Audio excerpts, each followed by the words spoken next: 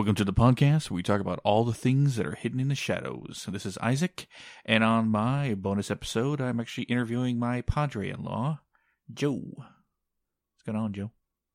Not a whole lot. Rainy day outside. Yeah. Let's do a podcast. Yeah. So today we're going to talk about the story that you told me one of the few times we actually first met, way before I started dating Megan, that I was blown away that this all happened in one day. Yeah. Basically a 12-hour period, roughly. Yeah. About 12 hours. Mid-afternoon to early morning hours. Yeah. Next morning. Yeah. Because you told the story to me like in a Tarantino style. Like go back and forth. But you got it all planned out now, so. Yeah, I tried to get all the facts straight. When I explained it to you, that was years ago now. Yeah. Even. And then it happened decades before that. But, your memory comes to you. I wasn't thinking, hey, I'm going to tell Isaac this story tonight. So it was like, well, this happened, that happened. Then I'd remember, oh, yeah, and this had happened, but that happened earlier. So it was really out of sequence when you heard it. I've told the story before to people in sequence. So. Without further ado, your most intriguing experience of your life, at least one of them. Yeah.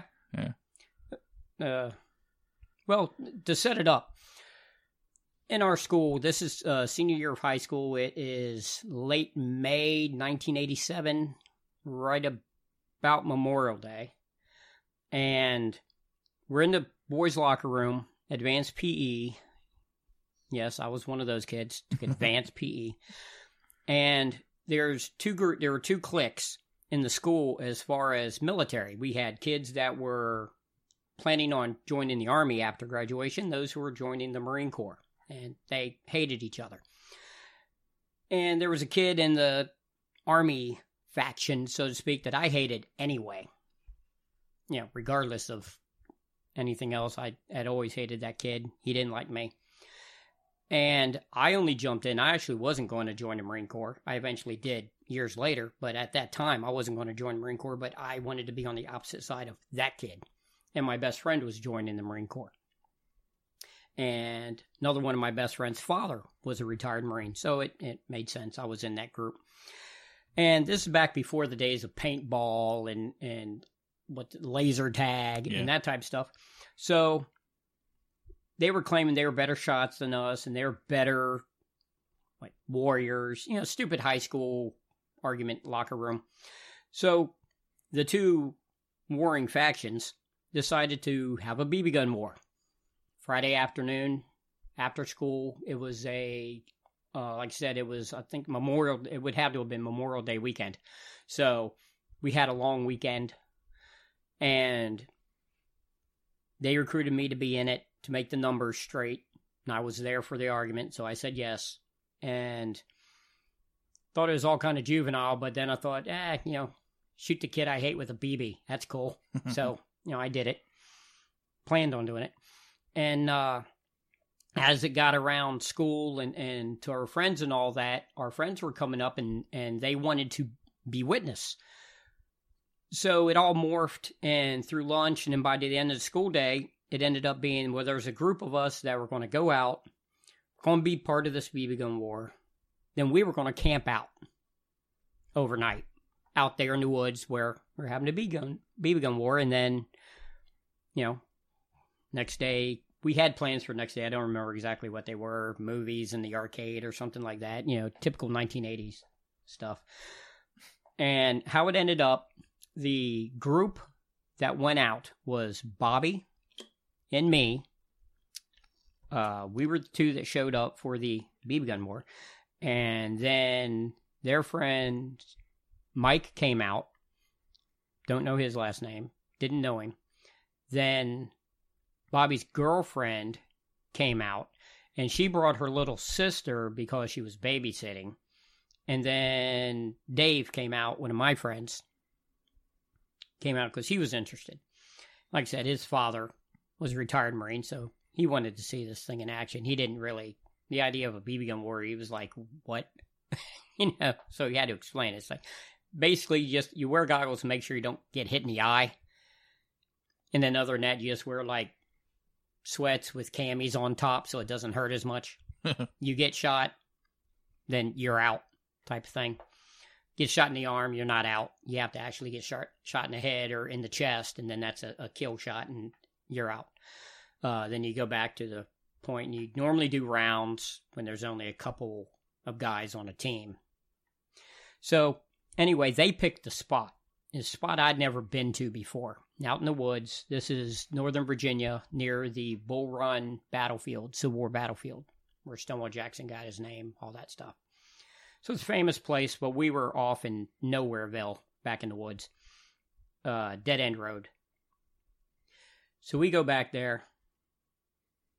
We actually got there first, and we're waiting. Weren't sure if we're in the right place. We scouted around a little bit, thinking, let's do some recon, so we know what we're getting into here.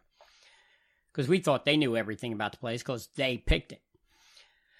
So we run around, I find out, okay, there's a big hill, comes down, you got a creek, gets kind of deep in a couple places, 5-6 feet, which for a creek is, pretty deep.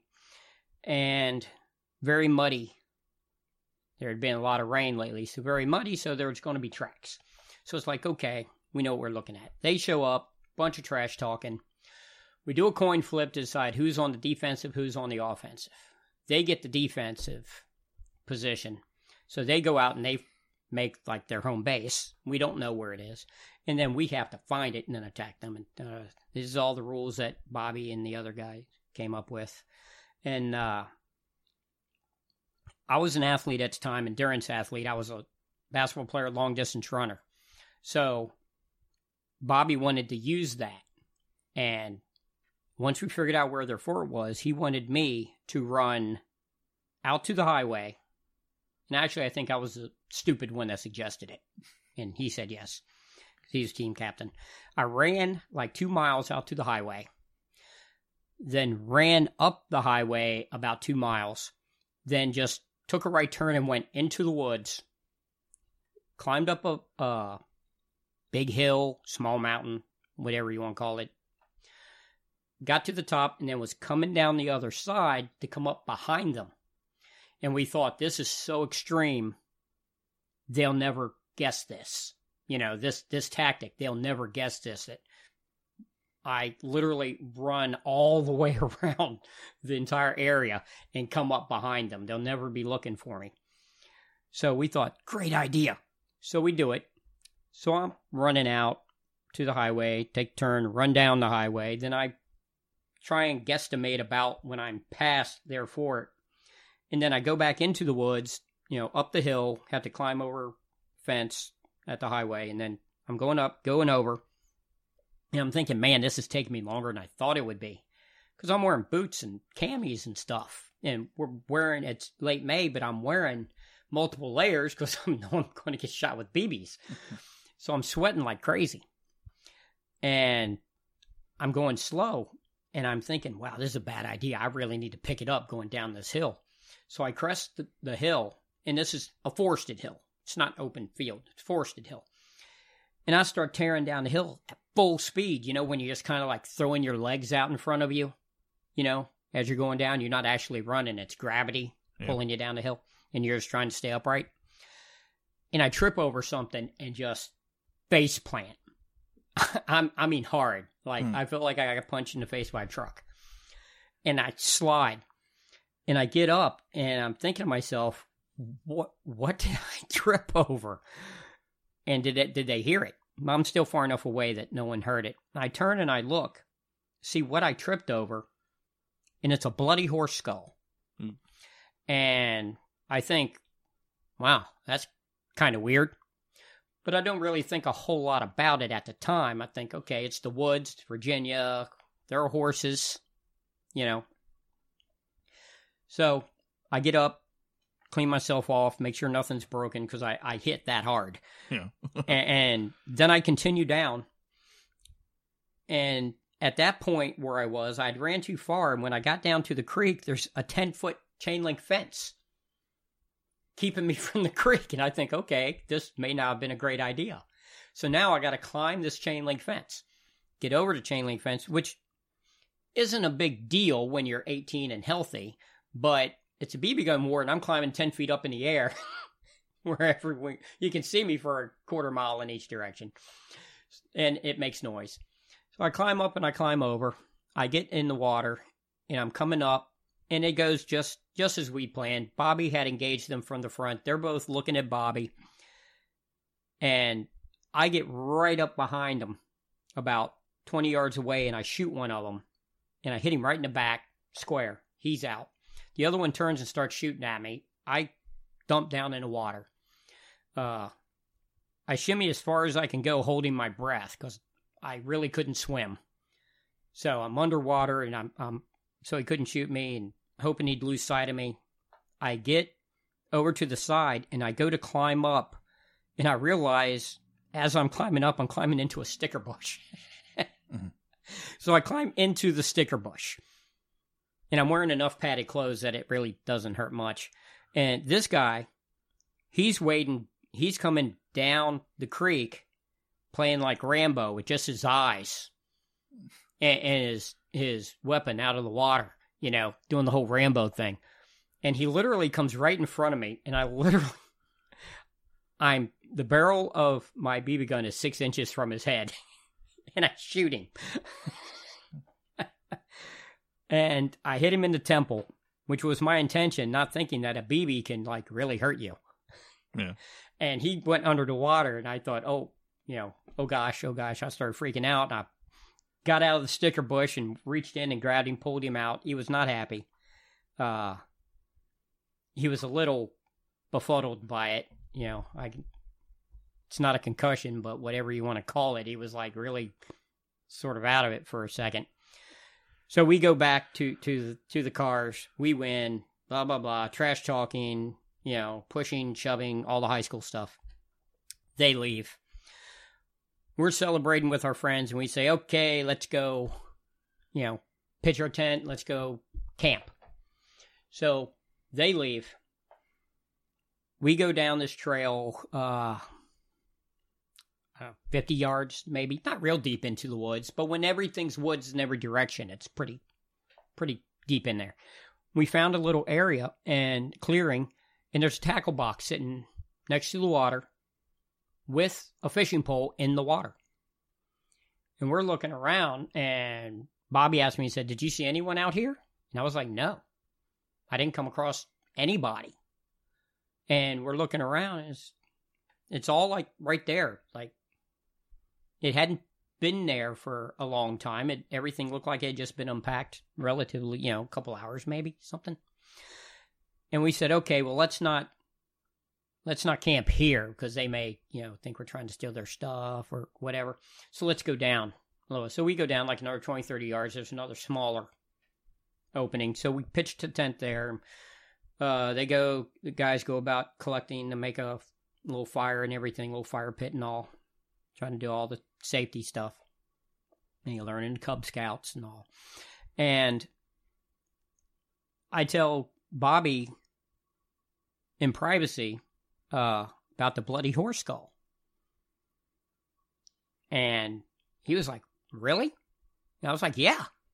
I tripped over a bloody horse skull and like face planted. And he wanted to see it. So we made up a story. We said we were going to look for whoever's fishing pole that was, make sure they're okay. And I take him to the bloody horse skull, and it's not a bloody horse skull. I didn't realize it at the time when I was in a rush. I had kicked one bloody horse skull down the hill, and then when I looked to see what I tripped over, I found that. But further up, where I had ran through, it was a circle of bloody horse skulls. I think there were 8 still there, so there were 9 total. And they weren't like old horse skulls that had been dug up or, you know, were fake or something. They were horse skulls. They were bloody, like still had blood on them. And they were in a circle, aside from the one that I had kicked out, like a game of marbles. And it kind of freaked us out because the first thing Bobby said was, "That's satanic." And I thought, like, burial ground, like this is where some local farmer throws all his horse carcasses, was what I thought. First thing Bobby said was, "That's satanic. That's a circle. That is done on purpose." And all the heads were facing inward, like looking at each other. But there was nothing in the center. There was no type of, like, where a fire had been or anything like that. It wasn't like Blair Witch with stuff hanging in the trees. It was just the bloody horse skulls. And we kicked around the leaves and everything. Not the underbrush, whatever you want to call it. And found a couple of other bones, but they weren't part of the circle. So anyway, Bobby got really spooked, which got me starting to get spooked. So we went back and we were going to suggest, hey, let's cancel the camping thing. And we go back down there. Still no sign of whose fishing tackle it was. And we said to him, maybe this is something we shouldn't be getting involved with. Let's go camp somewhere else, or let's go do something else. This is boring now. But we were outvoted. Everyone else wanted to stay. Everyone. So we sat there and, started to eat something, beanie weenies, that type of stuff, camp food. And got out. And then finally, as it started to get dark, admitted to the others, hey, look, this is what we found. We don't want to be here. We should leave. They didn't believe us. They thought it was a prank, because I was a prankster when I was younger. I'm sure you can probably figure that out. Yeah. And so we took them, but we had to hurry because sun was starting to get low. So we take them up there and we show it to them. That's the idea. We get there, they're all gone. Oh, shit. It's all gone. Now, maybe someone saw me and Bobby messing around up there and collected the evidence and got it out of there because we had found their secret place. Or it could have been something just as simple as we weren't in the right place. You know what I mean? I mean, these are woods we had not been in. So maybe we just couldn't find them. Who knows? I think they were moved because I know because I came off the highway that first time at a specific spot because the fence had been bent down and it was easier for me to climb over. So we were at that spot and then went straight up the same way. So we couldn't have been off by that much. But in any case, it was all gone. They didn't believe us. Now me and Bobby are really getting spooked because we think, okay, there was something here. Yeah. Because if it had been a farmer just throwing away dead horse bodies, because he had nowhere to dispose of them, he wouldn't have came and cleaned it up because 2 high school kids saw them. So we start heading down, and we get to the fence. We go to climb up the fence, and the thing about the fence is when you climb up the 10-foot fence, it's wiggly because the posts are in the bank of the creek, so it's not the most stable. It's not like in concrete. And it was kind of wiggly, so as you climb up, there's a tree that a big tree limb comes up and comes over the creek. And you sort of brace yourself, put one hand on that to brace yourself as you put your legs over, and then you crawl down and go in. Well, this guy that came with Bobby, Mike, he was like a wild guy. And he climbed up there. He got out on the tree branch, big thick tree branch. This is a 200-pound guy and high school football player, and the branch isn't moving. He climbs out and then he jumps down into the water, makes a big splash. Hooting, hollering, they all start splashing around and playing. Me and Bobby are like, look, something happened with the skull. Yeah. Let's not announce where we are. Let's get the heck out of here. So we start heading up the creek, back up to where we had been, and we're almost around the bend, and Bobby has stopped and looked back and tells me to look. And I turn around and look, and the branch that Mike had stood on and jumped off of was now shaking, like it was being shook. And there are bears about up there. A baby bear had gotten in my backyard when I was maybe 8 or 9. So we knew that there were some bears up there. But this thing was shaking that branch, like to where we, 100 yards away, could see the branch shaking. It wasn't like it was the wind. The others weren't, little branches weren't shaking. It was this big, thick branch that a man stood on was shaking like crazy. We freaked out. We just tried to get as far as we could up the thing, and now we understood why there was a fence there. And, you don't think about these things until something happens. And it's like, oh, yeah, maybe it should have warned us. There's a 10-foot fence there because there's an animal over there. So we get up back to our campground. Still no sight of whoever owns the fishing tackle.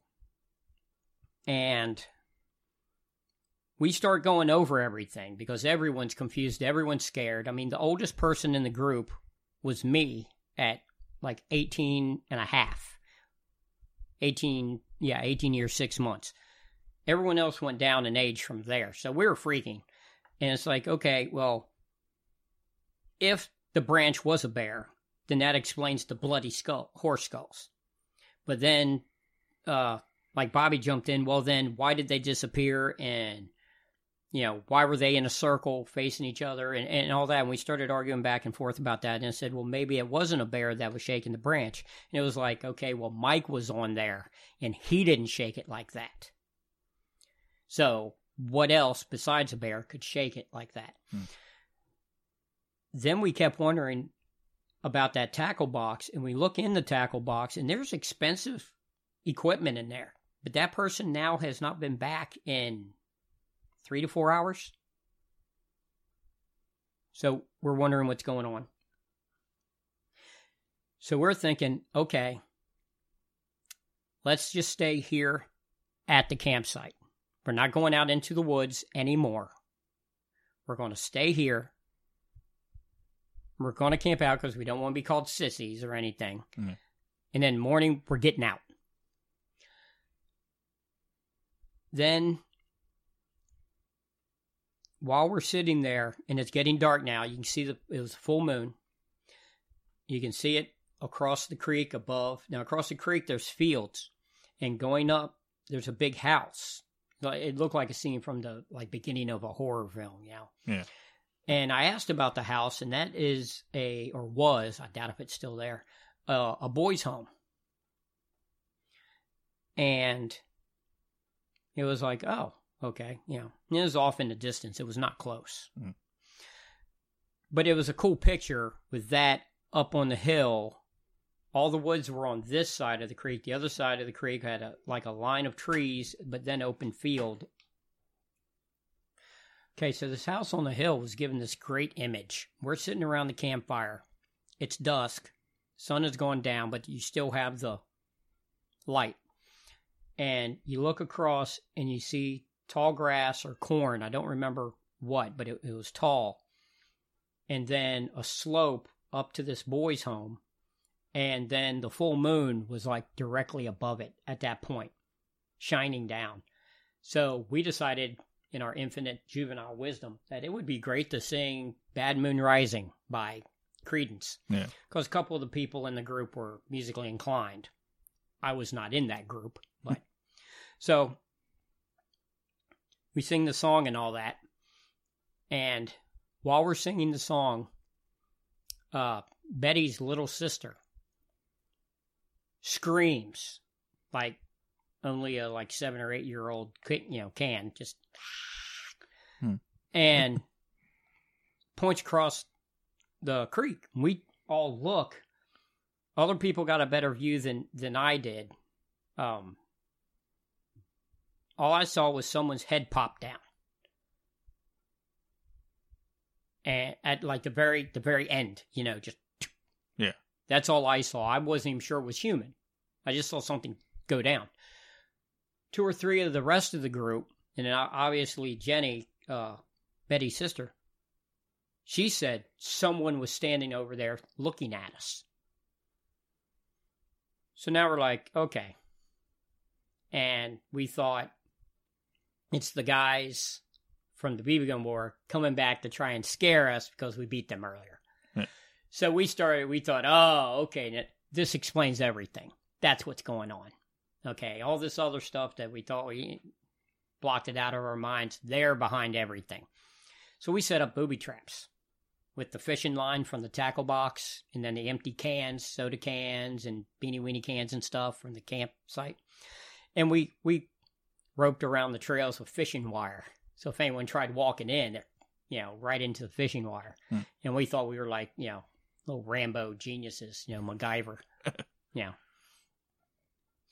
And we just sit back and say, okay, well, let's just chill out and wait to see. We're going to get them, that attitude. Well, Bobby had to go to the bathroom, had to urinate. So since there were girls in the group, he started to go down the trail, and we were like, hey, don't leave the campsite. We know someone's out there. So he goes behind the tent, pees behind the tent. He comes back out, and he comes straight to me, and he said, dude, something didn't feel right back there. I'm like, what do you mean?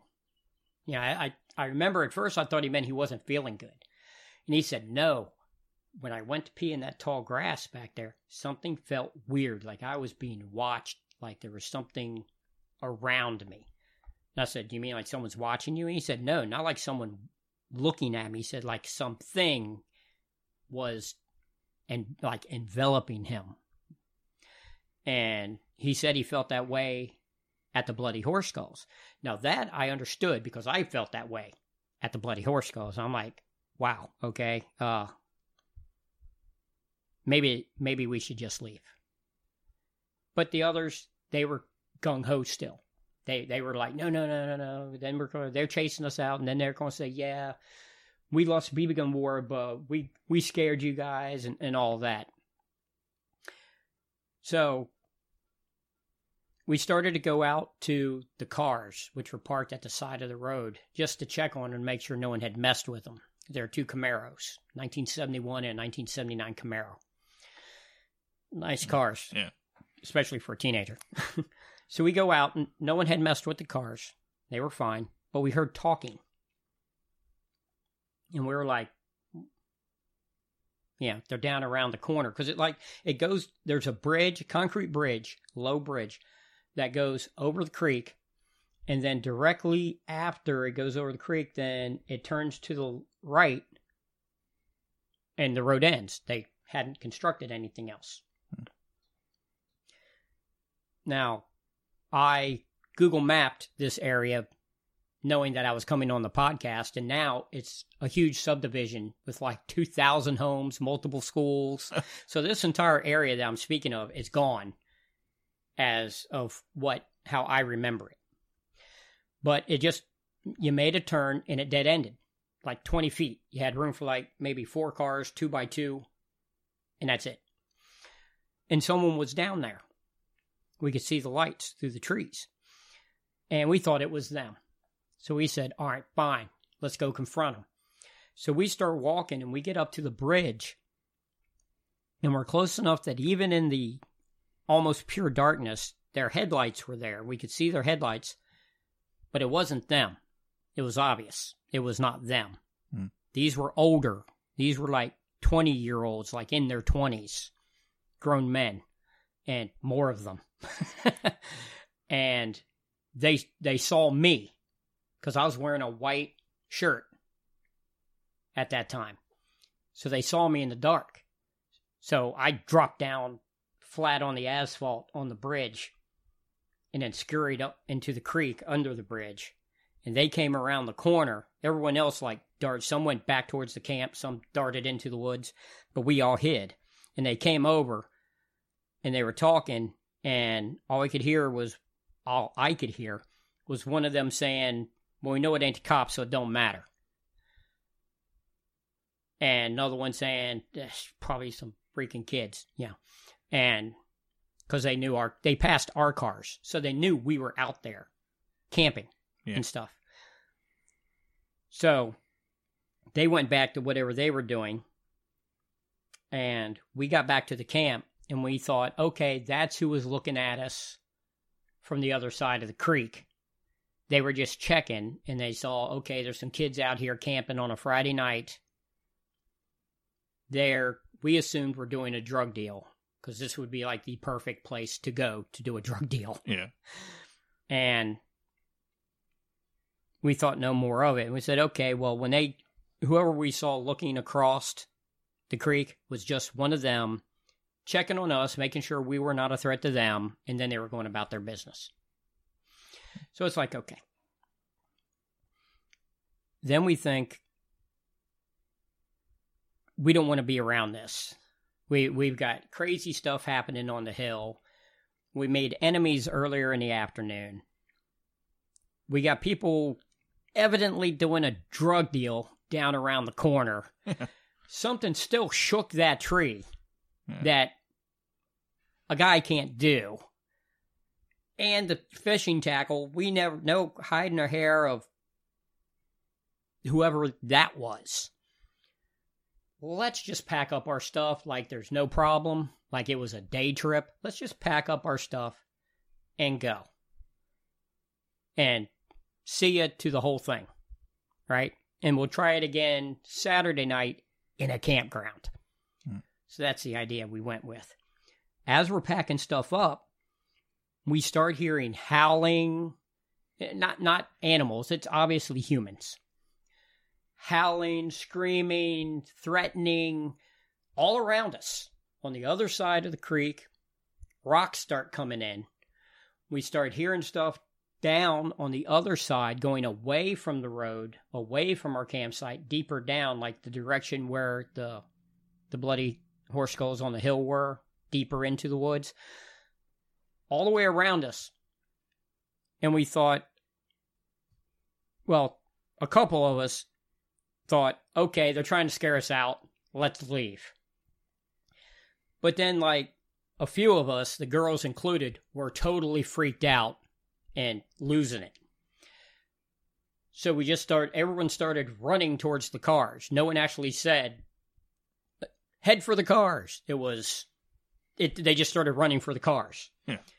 I look around, I realize for like a second and a half, I'm the only one stupid enough to still be standing in the campground.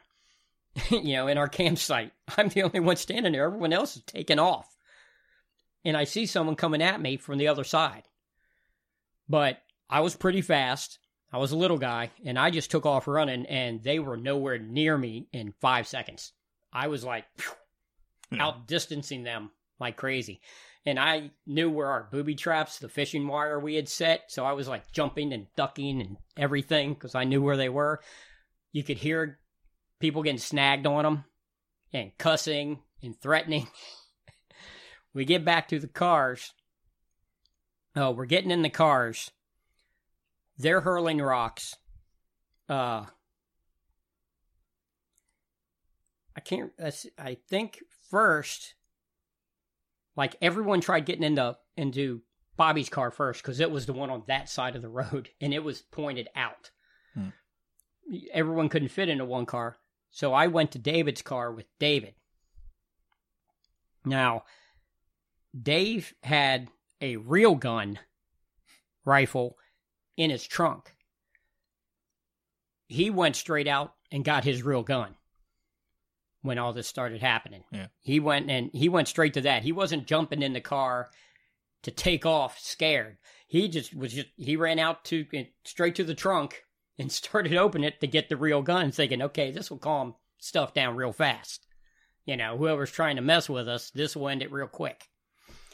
While he was getting that, Bobby got really frustrated and just walked up onto the concrete. Now, this is a guy that's totally hardcore Marine, right?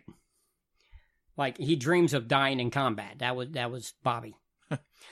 He goes out onto the concrete bridge over the creek, pulls out 2 hunting knives, like the Rambo type knives. Yeah.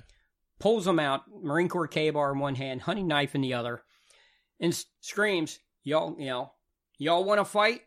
Bring it on. and is just sitting there, and we hear the people in the woods. They're like right there. They're shooing us out. They're throwing stuff at us. He does that, and it's total silence.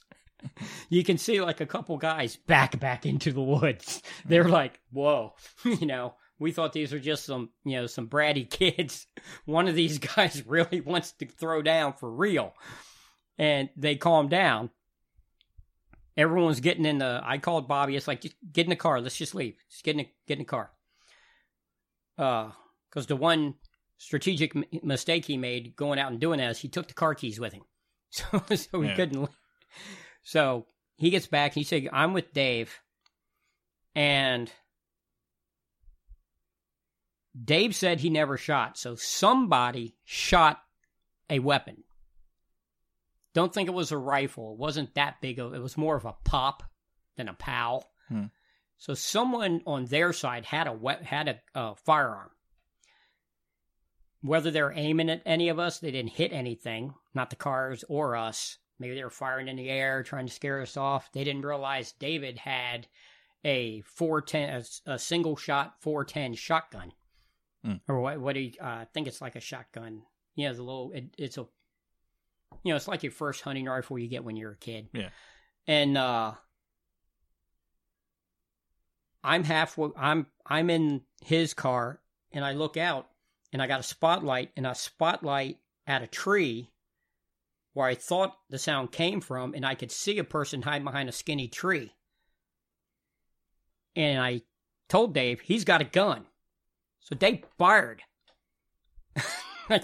He fired the shotgun right in front, like across me, while he was holding on to the steering wheel. Fired it at the guy that I pointed out.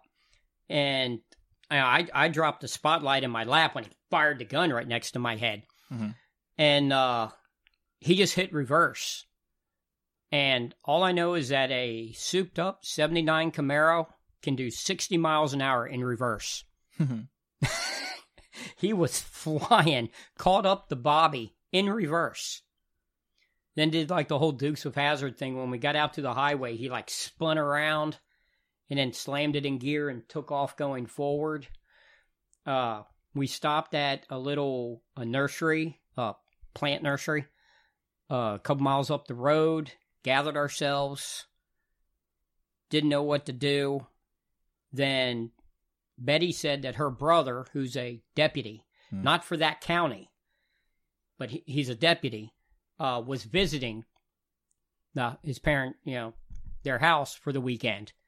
So let's go to him. So we went to Betty's house, told her brother everything that was going on. He got on the phone and called the deputies for that county, and they went out to the site. He took me, Bobby, and David out there, and they had trashed all of our camping stuff. It was thrown everywhere. They cut up our tent and all of that. He said, well, we can't do anything in the dark. We can't find, your stuff's everywhere. We'll come back in the daylight. So we go back to Betty's house. Everyone spent the rest of the night, which is about 4 hours, at Betty's house, Betty's parents' house. And then in the morning, first light is about 7 o'clock, when the sun was up and it was a sunny day. We went back out there to clean up our stuff. To be honest with you, it was picking up litter. Most of the stuff was useless, would never be used again. It just got dumped in the trash. But we picked everything up. He wanted to see all the stuff. We told him the whole story over the rest of the night. We didn't sleep. We told him the whole story as we saw it. All of us, being a deputy, you took everyone's statement just like you would. Yeah. And then we go up in the morning, and everything's gone. We got all of our torn up tent stuff. The fishing tackle was gone. We took them into the woods. Couldn't find the bloody horse skulls. Couldn't find any of the, any remnants or evidence. And like I said, it was muddy. There should have been 1,000 footprints. We could only find what we knew was ours, because I was wearing high top basketball shoes. I wore boots for the BB gun war, and then I put on my basketball shoes for the just lounging around. So we knew what shoes everyone was wearing, and we couldn't find all the tracks were ours. You know. Now you could say, well, they weren't on the trail, they were in the woods and they were on the asphalt. Yes, true. You know, they had to step in the mud somewhere. But anyway, then it came back when we got back to Betty's house. And we gave her dad the news that the $130 tent was completely trashed, destroyed. Then, which me and Bobby had to pay him for. Then, the sheriff's deputy for that county came back and said that there were 2 boys that had left the boys' home to go fishing the day before, which was Thursday. And they had never, they had no recollection, they couldn't find them. They assumed they had ran away. Didn't find them, nothing. Then they were going around, they told us that there had been bear sightings by hunters a couple miles farther away. So they wrote off the whole tree shaking and the bloody horse skulls to that. We still think there was a satanic cult that was back there. Yeah.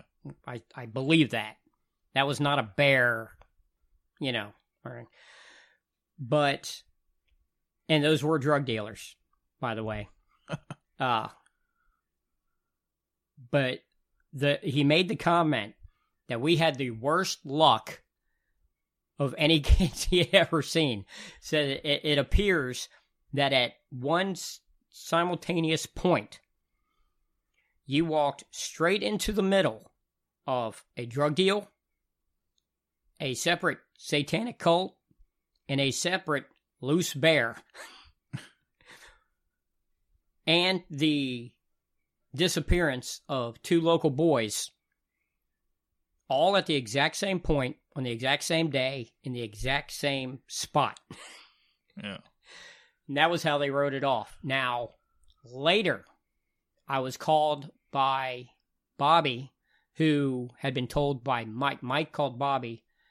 Bobby called me and said, have you seen the newspaper back there where Bobby said he felt really weird behind the tent where he went pee, was they found the remains of a body back in there.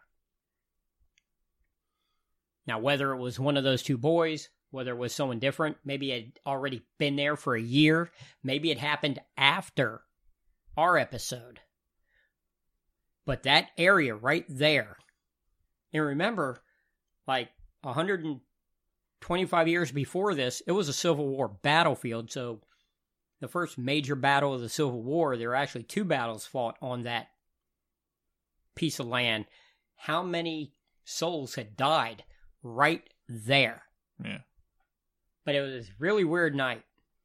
Really weird. And, you know, who went with what? Were the people doing the drug thing part of the cult? Did they have something to do with the missing boys? Was it not a cult, but the bear was killing horses? No horses were reported missing by farmers, I was told later.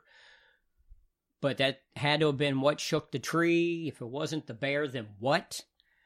You know what I mean? It was like there are like 4 or 5 different stories that overlapped at this one point in space and time. But not all of them have the same answer. Not one story explains the whole night. Yeah. And that's the story. I mean, it was just like a really wild, crazy night. We were in way over our heads. And didn't you tell me like years later after you met Jen and you guys were married and stuff like that, some detective came to your place, was asking about it again? That was after I'd met Jen? Yeah, you said Jen. You were with Jen at the time. Or you telling me something about that? Like some detective came to you guys' house. No, that was the. Okay, now technically, yes, I was with Jen, but I was in Virginia. Yeah. Jen was pregnant with Phyllis and still living here. Yeah. I had moved back up north, and Jason, who was a friend of mine who was supposed to be there that night but didn't, he said that a deputy or police officer who had been looking, was inquiring about me about that instance and had information, but I never learned what that information was specifically. Oh, man. Because I didn't live there anymore. Yeah. Well, I had just gotten an apartment back up there. And we were in the process of moving, but Jen wanted to have Phyllis down here. So I went up first, got a job, got an apartment, all that type of stuff. Yeah. So technically, yes, me and Jen were together, but we weren't together. Now, the thing that happened when me and Jen were together were we had one of those guys from that night, David, over for dinner. And I told him I had told Jen about the story about that night, and he refused to acknowledge anything. He would not even say that it happened. Like, not that all the crazy stuff happened, but he wouldn't even say that we had the BB gun war. He wouldn't admit to anything. He would not speak about any of it. So I know he's totally spooked by it. The one time I saw Betty later, she mentioned it. She was like, hey, remember that night? You know, and she had no new information, and her brother was the deputy. So she actually would have been the one to find out more, I think. Yeah. But, you know, we all went, that was our senior year of high school, so we all went our separate ways. So, I mean, Bobby, me and him ended up being roommates after I got out of the Marine Corps for 6 months about. And, you know, we talked about it that night on a regular basis. We would go over it together in our apartment, like with friends. They'd want to hear the story, like they'd heard the story from Bobby, so they wanted to hear my version. And then, you know, friends of mine that knew my version wanted to hear Bobby's, like to compare and contrast. Because everyone thought we were making the whole thing up. But me and Bobby always agreed. There's really no part of it that me and him disagreed as to, no, this is what happened. No, you're not remembering that right, or anything like that. Those words were never said. We pretty much remembered it exactly the same. But it was, yeah. And, the next week, Bobby did corner one of the guys from the BB gun war, and outside of the art classes, the drafting classroom at the high school, and planted that dude against the wall about a foot off the ground. He had him pinned up against the wall. And, you know, asked him straight out, was that you all messing with us Friday night? And they had gone to see a movie. And he said he still had the receipt and the ticket stubs to prove it. Which you can buy a ticket for a movie and then not go to the movie. Yeah. But I don't remember that guy's name, but the other kid's name was Josh. They both joined the Army straight out of high school. And oddly enough, Josh ended up years later playing on a basketball team with me. Yeah. But, yeah, they denied any involvement whatsoever. But that one area, I mean, we know for a fact that there were drug deals going down there. There was a loose bear in the woods. That was acknowledged by, you know, the rangers, and that there were numerous hunters that said that there was a bear back there. We knew that in that area there was a satanic cult. My brother was aware of that. When I told my brother all this whole story, the one part that he stuck to was the satanic cult because he knew about that. Like, he knew some of the people involved in that were kids that he had went to school with years earlier. He's 6 years older than me. And that was the part that stuck with him. He thought that was who was behind it all. They didn't like that I had messed up their little thing. Shrine. That how many? You said there was a lot of the guys who were doing the drug deal thing. Do you remember how many? I know that there were 2 cars there, and they were waiting on a third. Whether that third came when we were at the campground or not, but when we went out and I was spotted in the white shirt, we knew at that time there was at least 4. At that time, 4 men, 1 female. That we could see in the headlights of the car. So if I was to see the outside of this, what I would think essentially happened is that the drug deal was going on, and then all that howling and hollering, they're throwing rocks at you guys, the devil worshippers, essentially, probably brought one to attention, and then one of the guys said, "Go see what the hell's going on over there." And that's probably the guy you saw hiding behind the tree. Probably fired a shot in the air, and then and he said, "Who was it that shot the guy?" David. He said shot towards him or shot him. Well, it was in the dark. I don't know if he actually... No one... I mean, he didn't scream out or anything. Yeah. I mean, people were screaming. People were cussing. People were yelling. Wheels were screeching. Yeah. You know, I mean, it's... And then how much of it was, you know, just like white noise inside your head, confusion. But the part is when he reached the gun across and fired it, it was literally right in front of my face. The bolt. Yeah. And that made me drop the spotlight. It went down, you know, in the floorboards. Yeah. So I couldn't keep the light on the guy we think had a pistol. I mean, it could have been a rifle, but it was a pretty wimpy rifle if it was a rifle. Because it just popped. Yeah. It was just a crack. It was not a, you know. Like a 22. Maybe a 22. Now, if he's into drugs and drug dealing and they're meeting out there for some big drug deal, then I'm sure he had more than a 22. Yeah, probably either 38 special or 45. But the police were firm on the drug deal. Yeah. They were aware that this was a place for the drug dealing.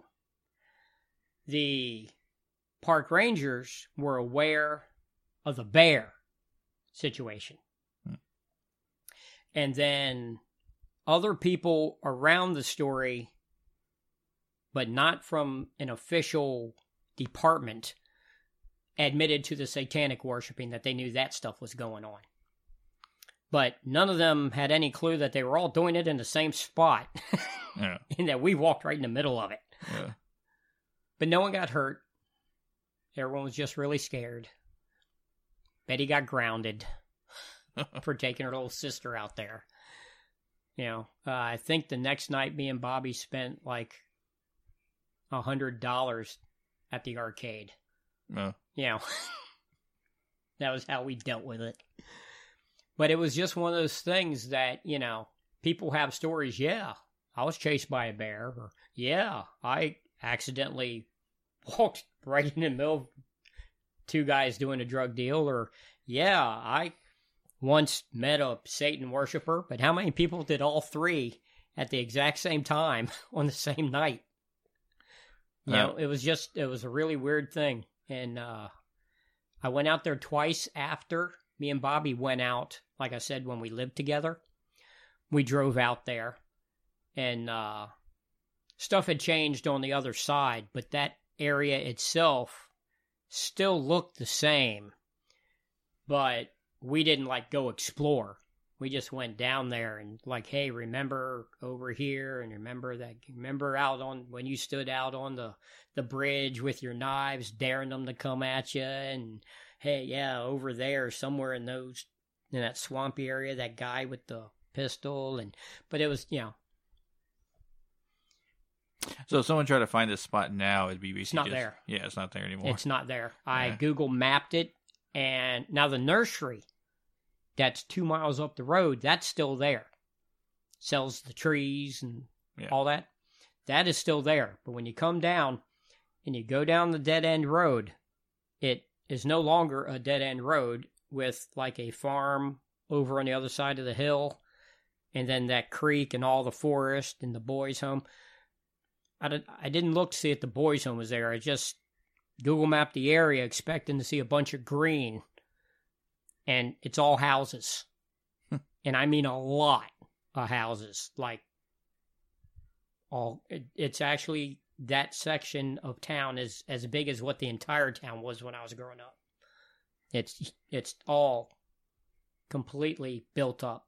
Residential area, all the trees, most of the trees are completely gone. So, if that boys' home was still there, then you can probably use that as a point as of a reference. Yeah. In fact, when I took Gwen up there, I believe when me and Gwen spent the day at the battlefield, I believe I told her about it, and I tried to find that road, and I couldn't find it because it, like I said, it's now like, instead of a long, 2-lane road going into the woods that dead ends, it's now all subdivision on the entire side of the highway for miles. I couldn't even find the road. Oh. I know, because I would like to try to find and see it, like, if we were exactly like, oh yeah, we're standing here, but like if it's someone's backyard. Yeah. Yeah. Right about here. Yeah. Yeah, get out of here. Damn. Yeah. And I remember I told everyone when we were preparing this bonus episode that this is probably one of the most experiences that anyone I've ever met ever had, but let alone an experience that you deal with 3 major things in one night. Well, that's what made it so memorable. Yeah.